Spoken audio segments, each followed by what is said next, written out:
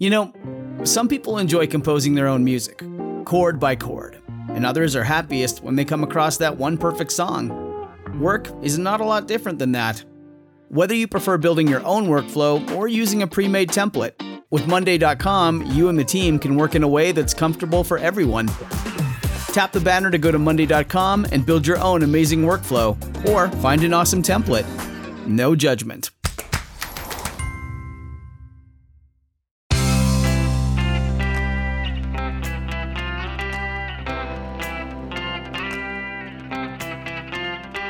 Changing your life one story at a time. This is the Chicken Soup for the Soul podcast with Editor-in-Chief Amy Newmark. Hey, it's Amy Newmark with your Chicken Soup for the Soul. And today we're talking about how you can learn how to live in the moment and use mindfulness to live life one day at a time instead of worrying about whatever it is that you're prone to worrying about. This is going to be a very personal episode for me today, because I'm going to share the story that I wrote for our new book, Chicken Soup for the Soul, Think Positive, Live Happy. And this story is about how I deal with being in remission and living with the fear of my cancer coming back. My story is called Facing the Fear, and I started it with a quote from Maya Angelou that goes like this: "We spend precious hours fearing the inevitable.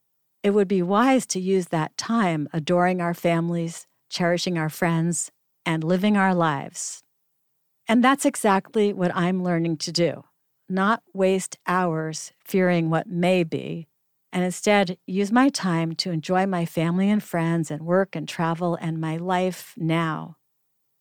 So here's how my story starts.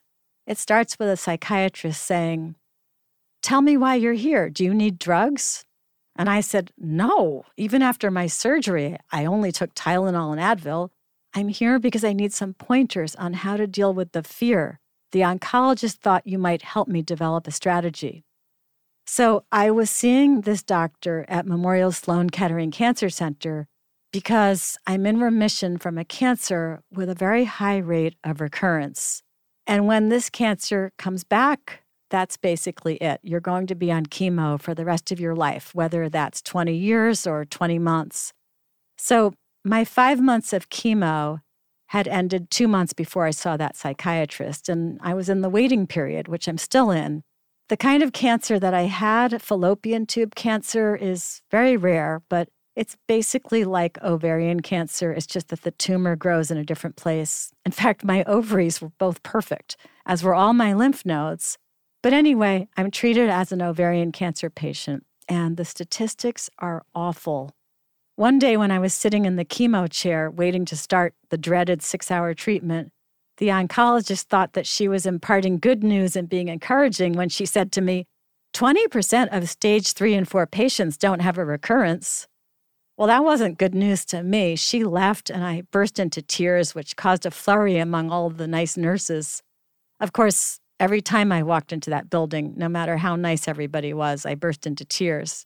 But the fact that there was an 80% chance that the cancer would come back was pretty daunting. Now, I'm a math person and I'm a negotiator. So I have conducted a private negotiation with the statistics, and it goes like this. The surgeon was surprised at how little cancer he found. The 20% cure rate for stage 3 and stage 4 included everybody, so it must be better for stage 3 people with a light case like mine. My CA-125, which is a cancer marker, was extremely low when I was diagnosed, and it dropped to normal after the very first chemo. So that was my reasoning, and I explained this to the oncologist at the end of my first post-chemo appointment, and I asserted my belief that I should have a 50% chance of recurrence instead of an 80% chance. And she stopped as she was walking outside of the exam room, and she turned around and she said to me in a rather pacifying way, "Sure, let's go with that." So I'm going with it even though she didn't sound convinced. Even so, how do I deal with a 50% chance that I'll learn sometime in year 2 or year 3 of my remission that the cancer is back? So that's where I am now. I'm hoping to be in the lucky minority who are cured. I'm hoping to never go through this exhausting, painful, debilitating, time-sucking process of chemo. I'm hoping not to die in middle age. So let's get back to the psychiatrist now. She asked me a bunch of routine questions about my life. And when I talked about my late mother and how I had understood the root causes of her moodiness and I had accepted it, she said that she rarely saw patients who had worked through that kind of issue prior to seeing a psychiatrist. Well, I explained that it was because of my work at Chicken Soup for the Soul, that reading all of these stories has taught me a lot about forgiveness and what makes people act the way they do.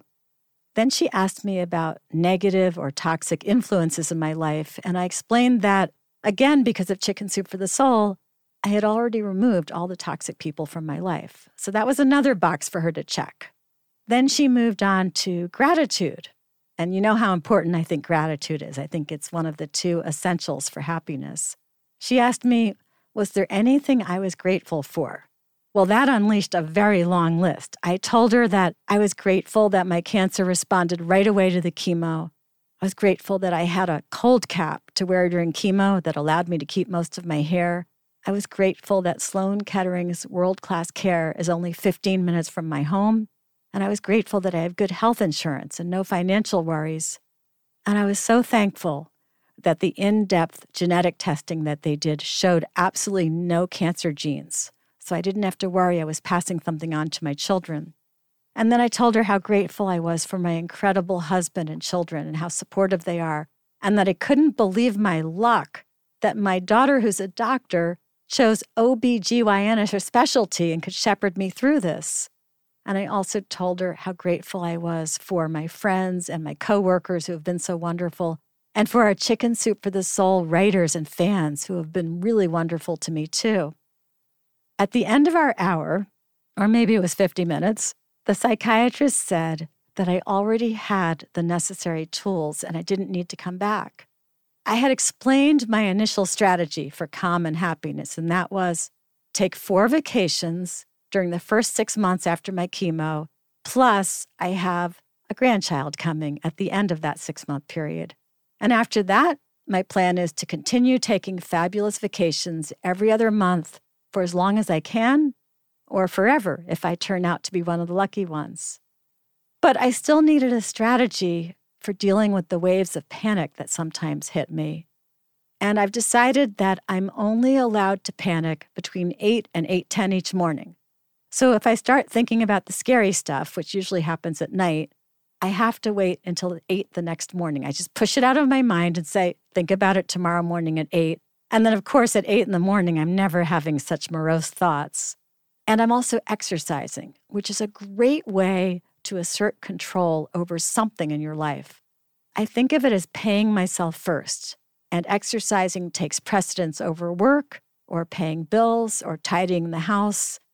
I had actually started doing strength training twice a week a few months before I was diagnosed with cancer, and I kept up that strength training during treatment. I went twice a week, even during the chemo weeks. I would do one session the morning after chemo when I was still on steroids and feeling good, and then I would do another session after I'd gotten through the 4 bad days that would follow chemo. So I never missed a workout during my 5 months of chemo. And now I've added back in a 3-mile walk several times a week. So I am feeling strong and healthy and energized. And now my life is a strange mixture of planning for a short future and planning for a long one.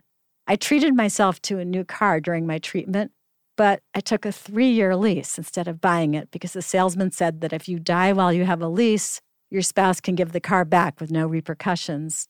And my life insurance policy, which I had had for 10 years, coincidentally expired right when I went into remission, and I re-upped at this insane price that you have to pay if you can't go through a physical and disclose your illness. So, yeah, I was betting on dying when I re-upped that life insurance policy, but it was really just an economic decision.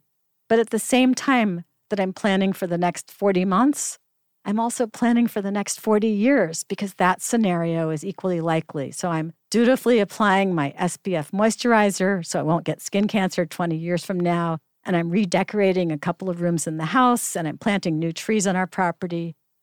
So how does this fit into a book called Think Positive, Live Happy? Well, one of the things that I learned from editing this book is the value of living in the moment. At the beginning of this cancer journey, I would be enjoying a moment, whether it was hosting Christmas Eve or watching a bird in our yard or having dinner with our children, and then I would just break down because I thought about what it would be like to not be around to do that again. And I was so sad for myself and for all the people in my life. And now I'm able to be strangely happy because I'm thoroughly enjoying all of those moments right when they're occurring. And I'm letting myself look forward to all the good things that are coming in the near term, like vacations and a grandchild and tomorrow's 3-mile walk and the New York Times word puzzle that my husband and I do every night before we go to sleep.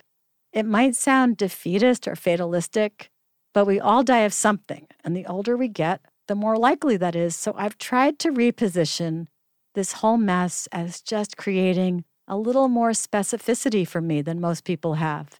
It will be this cancer on the earlier side, or it will be something else way down the road.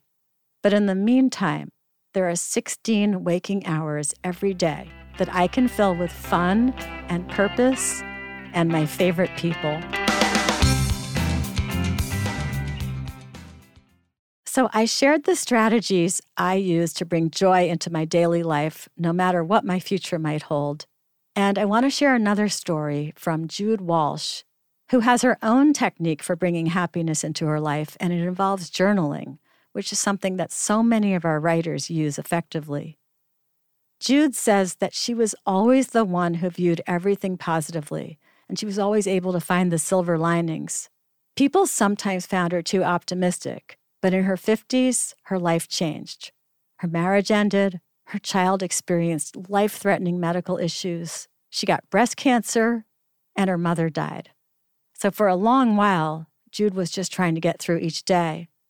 After Jude had weathered these negative events, she changed her thinking and she deliberately focused on noticing the good in her life. Now, how did she do it? Well, she started small. When she woke up, if the sun was shining, she appreciated that. If she found a penny on the ground, she appreciated that. And the more good things she noticed, the better she felt. She decided to call all these good things abundances. And one of her friends would start their phone conversations by saying, "So tell me, what were your abundances today?" Jude started to write down all the abundances in a journal. If she was having a bad day, she would read some of the good things in her journal to reboot her gratitude. She bought a sunny yellow journal and some nice markers, and she used a different color for each of the good things she wrote. At the end of the first month, she already had 40 or 50 notations, and rereading them made her very happy. She started carrying the journal with her, and that led to even more notations. And she found that she was feeling better and better about her life. She's been doing this for several years now, and she's having to write smaller to fit everything in. Jude says, "My abundances have multiplied tenfold. My life is peaceful and joyful. The more I notice and appreciate my abundances, the more I receive. When I hit those bumps in the road that we all experience, I reach for my journal and read, and I can be glad again." So we started Jude's story with a great quote from Catherine Mansfield that goes like this: "Could we change our attitude, we should not only see life differently, but life itself would come to be different." So that's a little preview of what you'll find in our new book, Chicken Soup for the Soul, Think Positive, Live Happy. If you want to learn more about it, head over to chickensoup.com and click on the podcast button. You'll see a link to the book there, and you can read all about what's inside it. I'm sharing a lot of stories from the book over the next couple of months. So sign up for this podcast wherever you like to get your podcasts. And you can pick up a copy of the book at Walmart, Barnes & Noble, Target, Amazon, wherever else you like to get your books. Thanks for joining me today at Chicken Soup for the Soul. Come back next time for the final episode with stories from our new cat book. And it's going to be from our chapter about learning to love the cat, because even the most determined dog person usually comes around.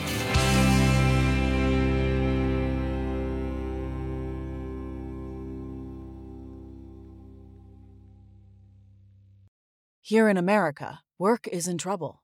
We've offshored our manufacturing, sent away good jobs, and lost so much ability to make things. American Giant is a company that's pushing back against this tide. They make high-quality clothing, sweatshirts, jeans, dresses, jackets, and so much more, right here in the USA. Visit American-Giant.com and get 20% off your first order when you use code STAPLE20 at checkout. That's 20% off your first order at American-Giant.com, promo code STAPLE20.